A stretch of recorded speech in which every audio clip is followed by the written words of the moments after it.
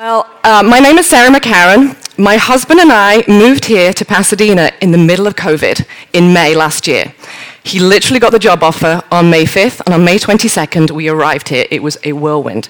And because we have 3 children under the age of 5, we're very rarely here because we don't want them to have the tantrums over here, and we're very excited about V-Kids being open. But back in Virginia, I was a writer, I was a preacher, I was working with Relevant magazine, and then all of a sudden the Lord just opened the door to give us the desires of our heart to move here to Southern California. So here we are. I'm writing my screenplay, but at the same time, I get to come and encourage you guys. And so I'm so thankful that Ben has given me this opportunity, and I'm so thankful that you guys are receiving me this morning. So I just said it. Ben talked about a really taboo subject last week, sex, and it was a great message. If you haven't heard it, go back and listen to it, because the teaching, just all about the body, it was so deep, it was so good. But I'm not going to do a normal Palm Sunday message. I'm going to tackle another taboo subject that we don't like to address in the church. Mental health, emotions, grief, your heart. And so many people turn it off. I don't want my heart, blah, blah, emotions, weepy, weepy. It's not. The Bible talks about the heart over 826 times. So if the Bible says the heart's important, I think it's something that we should address. And then particularly as we're approaching Easter week, I think it's really important. We focus so much on resurrection. Jesus died, and he rose again. But do we actually ever sit in that place where we think about his death, where we think about how it impacted the disciples, where we think about how their world was totally rocked? And our worlds get rocked all the time. COVID. It's rocked our world. Totally rocked our world. People get cancer. There's infidelity in marriages. There's bankruptcy. There's mass layoffs. How many people are unemployed right now? Trauma affects us even if we don't want it to. Even if we just want to move on and forget it happened, it affects us. And what we want to explore today is, as we process, I promise you, Jesus will lead you to resurrection life. The Bible is not about faking it till you make it. I've experienced that a lot in church. Turn up, it's okay, I've lost my job, God's got it, he's going to open another door. But inside you're dying. How am I going to provide? Where am I going to live? But we put on this exterior, don't worry, it's okay. So before I really dive in, let's have the reading. Good morning, Vintage. My name's Arlene, and I'll be doing the reading for today. We're going to be in Matthew 21, 1 through 11. As they approached Jerusalem and came to Bethphage on the Mount of Olives, Jesus sent 2 disciples, saying to them, "Go to the village ahead of you, and at once you will find a donkey tied there, with her colt by her. Untie them and bring them to me. If anyone says anything to you, say that the Lord needs them, and he will send them right away." This took place to fulfill what was spoken through the prophet. "Say to daughter Zion, see, your king comes to you, gentle and riding on a donkey, and on a colt, the foal of a donkey." The disciples went and did as Jesus had instructed them. They brought the donkey and the colt and placed their cloaks on them for Jesus to sit on. A very large crowd spread their cloaks on the road, while others cut branches from the trees and spread them on the road. The crowds that went ahead of him and those that followed shouted, "Hosanna to the Son of David! Blessed is he who comes in the name of the Lord. Hosanna in the highest heaven." When Jesus entered Jerusalem, the whole city was stirred and asked, "Who is this?" The crowds answered, "This is Jesus, the prophet from Nazareth in Galilee." The Easter story started with so much victory. It started on a high for the disciples. A prophecy from the Old Testament, from the book of Zechariah, was being fulfilled. Jesus, the Messiah, was entering Jerusalem on the donkey. And it was such a joyous occasion. But then within a few days, trauma hit. Jesus died. Jesus was taken away. Everything, the disciples' world was flipped upside down. Have we ever, I have very much experienced this. Have you, in your own life, what about your career? Has that gone according to the plan? Have there been highs? Have there been lows? Have you had a bad boss that pushed you out of your job? Have you been laid off? Have you been told that you are no longer, how do they put it, your services are no longer needed? Have you been told that what you can bring to the table isn't needed? And then on top of that, when all the career stuff's going down, your finances are hit, and the stress and the anxiety. And now I live in Southern California. It's not cheap. You know, how are we going to pay the rent? How are we going to do this? How are we going to go forward to go to Costco? All these things, like when one trauma happens, it ricochets through our lives. What happens if you find out that your husband's cheating or he has a porn addiction? What do you do in those moments? What do you do in those conflicts? I'm going to share a very personal story with you because I really feel led to do it. And I feel that what happened in my life, it changed me. So I met my husband. I was telling Ali, it was a very crazy story. We were going between continents for a decade, not meeting. And then we met when we were 31, married when we were 32, did all the right things. We waited, we honored, we got married. We waited a year to have kids, because apparently that is some rule in the church, which I don't know what it is, but they say, wait a year. Okay, do the right thing. And I was so happy when I got pregnant. All I've ever wanted to be was a wife and mum. Like when I was a kid, I would play, I'm going to make my husband's lunch. I was a very nice 1950s wife. By the way, I'm not one now. I'm a little bit too opinionated. But I always wanted this role. And to get to the point, I had a miscarriage at 10 weeks, and it rocked my world. Because I had done the right thing. Waited, check. Waited a year, check. Working in Christian ministry, check. Why did this happen? Why did this happen? I have done everything right. And it rocked my theology, because I realized I had been living in a place where I thought if I did it right, everything was going to work out this way. My dreams were never going to be broken. And there was a song by Darlene Zschech. It's not very well known. It's an acoustic album. And this lyric really helped me understand what was going on. The hardest thing I've ever done was letting go of life and all it should become. I thought I died to let you lead the way, but to let go of my dreams, that's so hard it seems. And I realized I was telling God what I wanted and where we were going.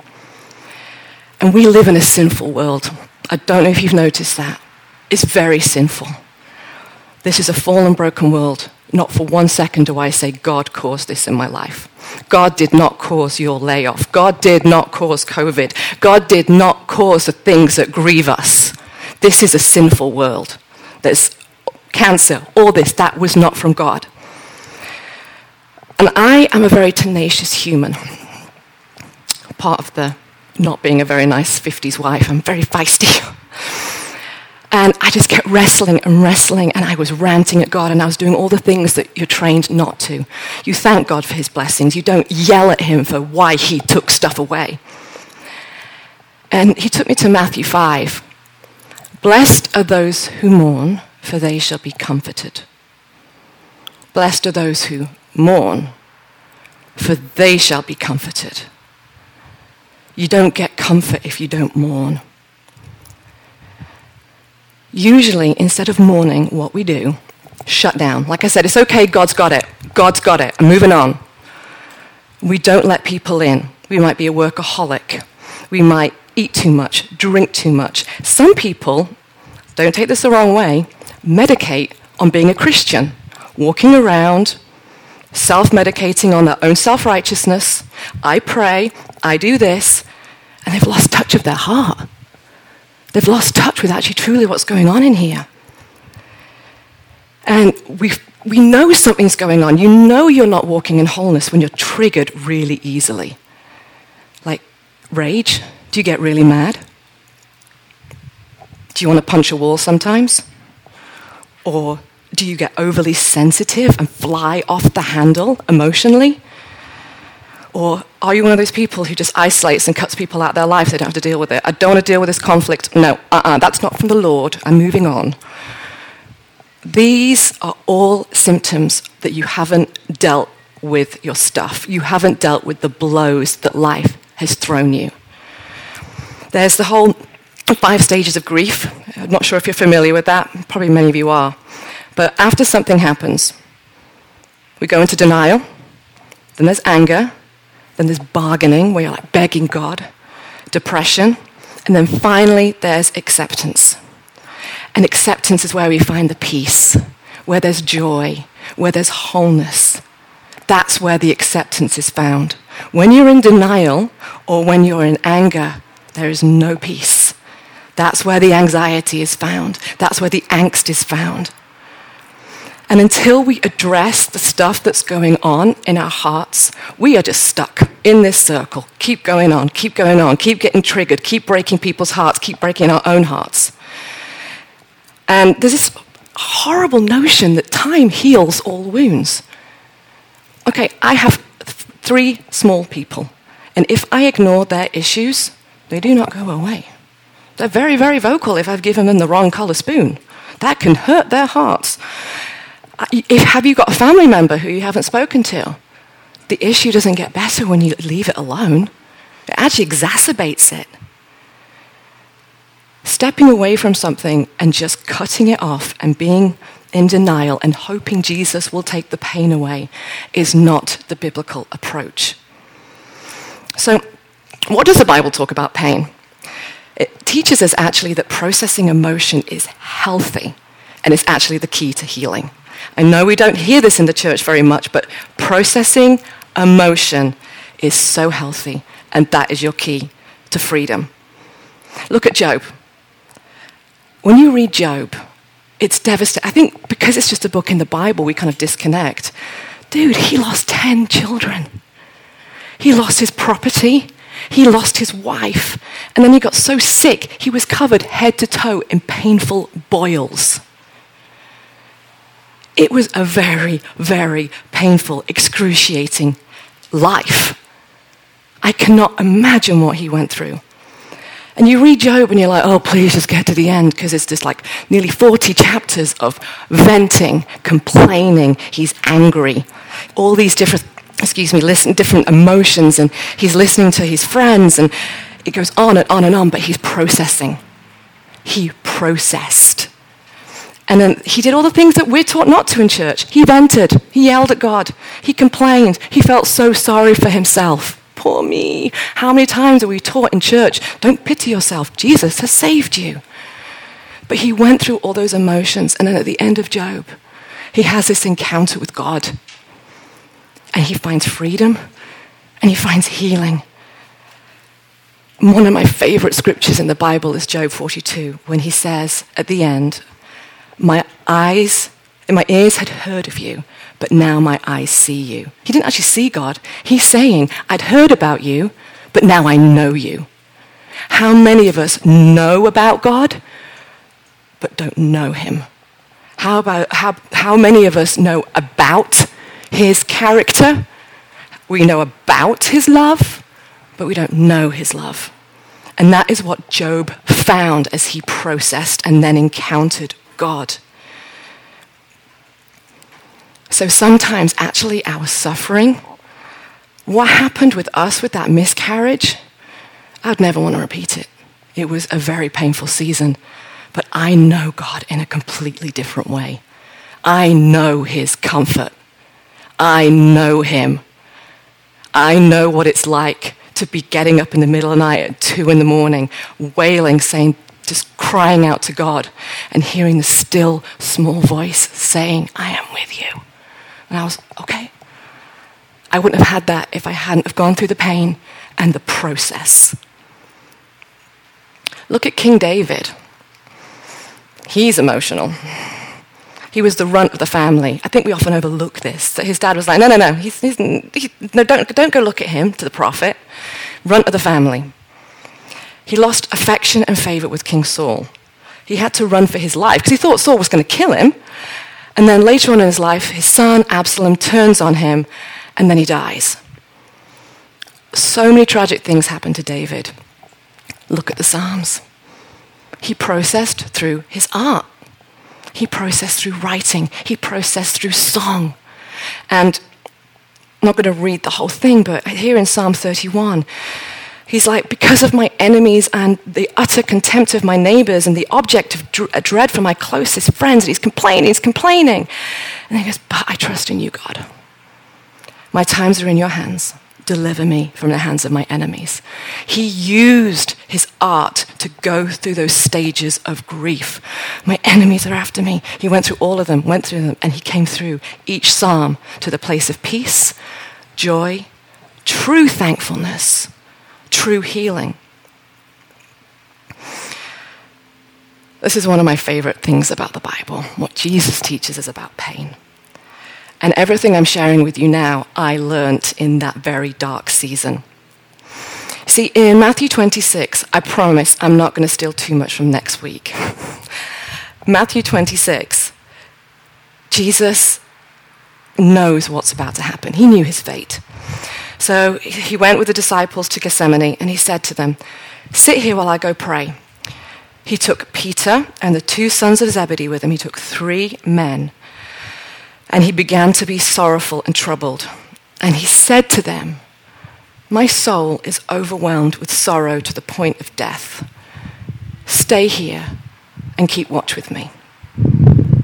Even Jesus was vulnerable with his closest friends. Even Jesus did not have it all together enough to not need people. Jesus, in his humanity, asked his friends for help. How many of us feel like we can't do that, or we shouldn't do that as Christians, because we should be having it all together? Praise God, he's got it. Jesus did it. Jesus showed that he needed his people. And in Luke 22, it actually says in this account, he sweated blood. I can't imagine that pain. Like, I have had 2 unmedicated births. I know pain, but I did not sweat blood. Can you imagine that grief that he was feeling for his life? Jesus did go to the cross, but it was a sacrifice for him. And then we look at Jesus with Lazarus. This is such a beautiful encounter because it shows Jesus' relationships with people. When he arrives, so we know the story, Lazarus dies, they send word to Jesus, and he's like, I can't go now. So just like in Jewish culture, they all gather around together. They mourn together. They just get together. All the Jewish people, all Mary and Martha's friends, Lazarus' loved ones, all gathered together. And Jesus didn't come until the 3rd day. And when he arrived, he didn't do anything spiritual. He listened to Martha. He went up to Martha, came up to him. And she said, if you had been here, he wouldn't have died. That sounds like a rant to me. If you had been here, my brother wouldn't be dead.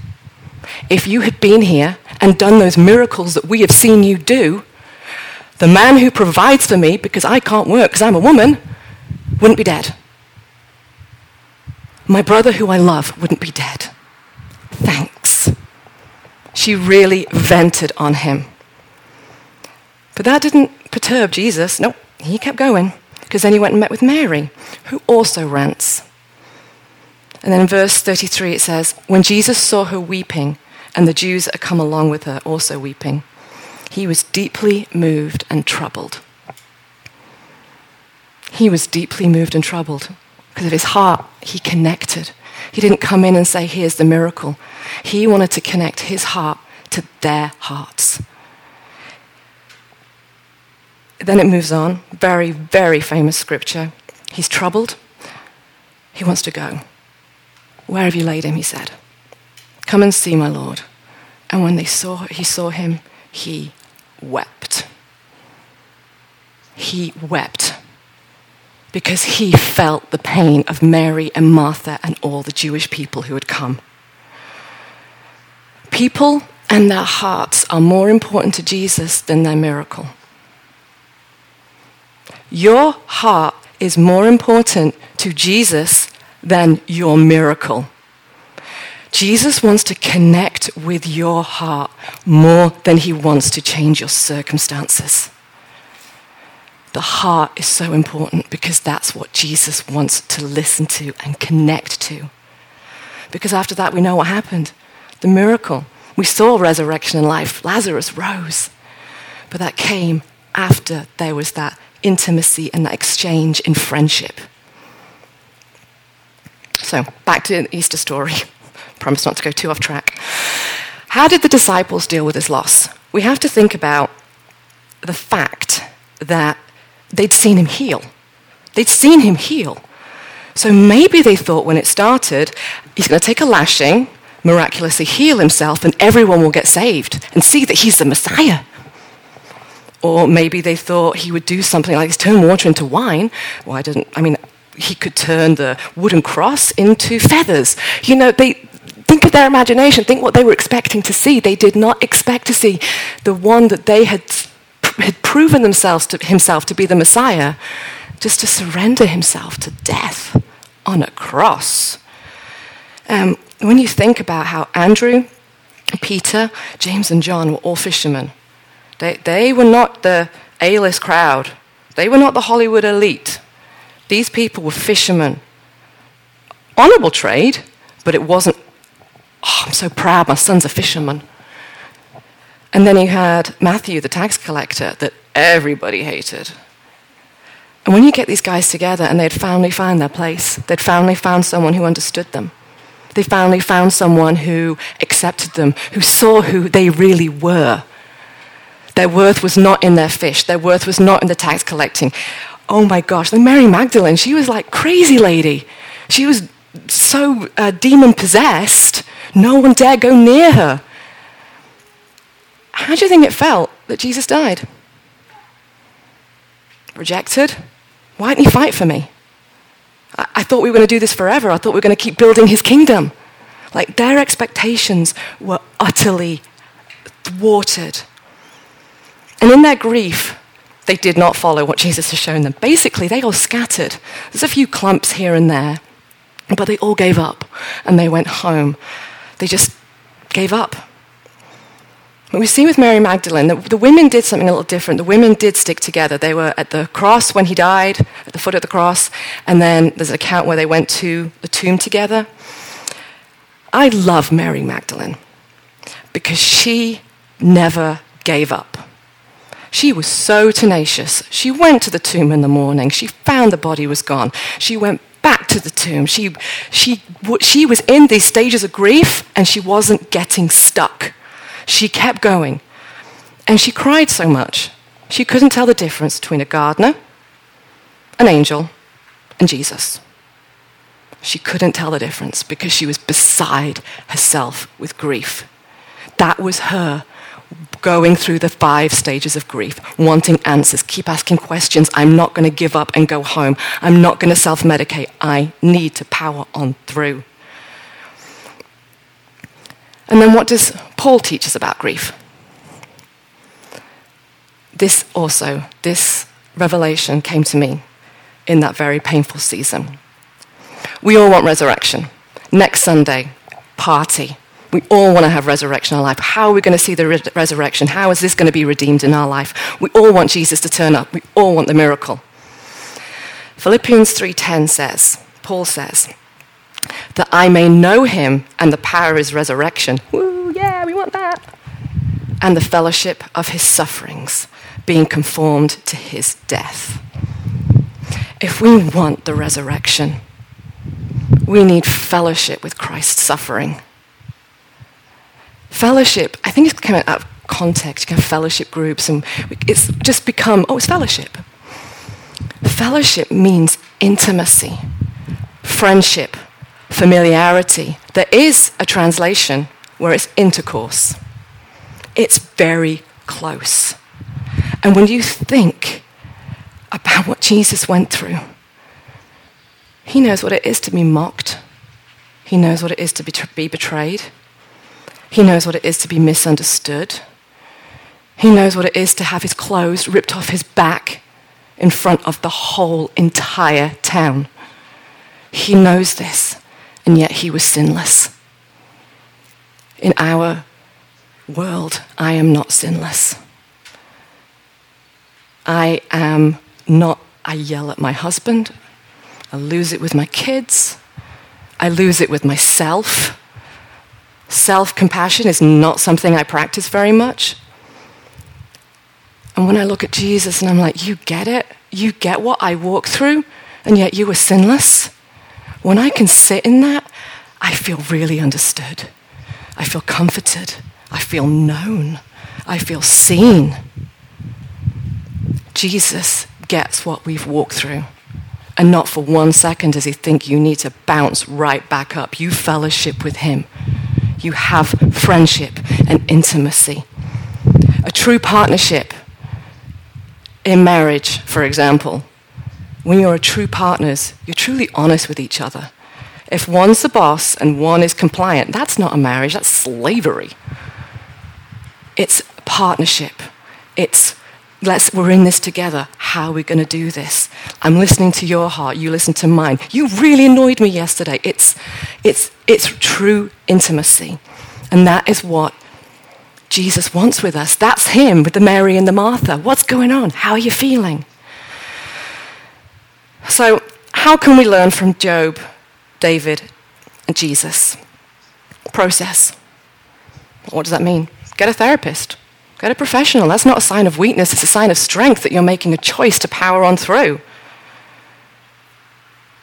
Rant at God. Be honest with him. He's okay with that. Just like I said, successful, healthy relationships are honest. When others come to us, this is something very important. Like Jesus, listen and feel. Connect with their heart. Connect with them. Listen to them. Don't just be quick to say, I'm going to pray for you. Or this happened to me and it was fine. We're so quick to try and do something spiritual. But like the Jewish community around Mary and Martha, gather around people and just listen. Do something that you love with God. Guys, are you aware that Southern California is so beautiful? Go to the beach. Hike up a mountain. Write. Be like David. Process with your journaling.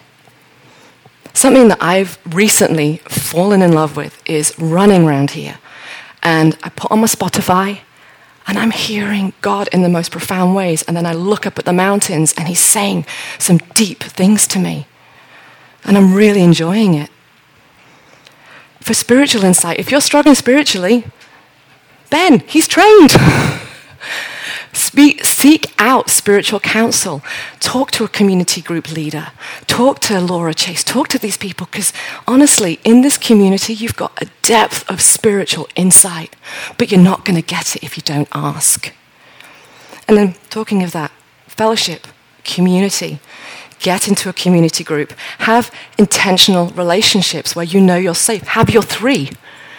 And it's not always going to be, tell me about your heart. Sometimes it's going to be, would you like to go out for dinner? It's just investing, because you're not going to share your heart with someone who you don't trust. You're not going to share your heart with someone who hasn't earned your trust. Those disciples had earned Jesus' trust. It'd been 3 years. Share like Jesus. Just say, guys, be honest. I can guarantee you, if you say to a married person, it's really rough, I actually threw a plate at my husband last week, the woman will probably say, I did that too. If you're truly honest, people open up. So I'm just going to wrap up. Trauma is not always expected. It's very rarely expected. But like we saw through Job and David, process verbally, through art, through going to the beach, hiking, however you do it, process, because that is the key to getting out of this cycle. Process with your community.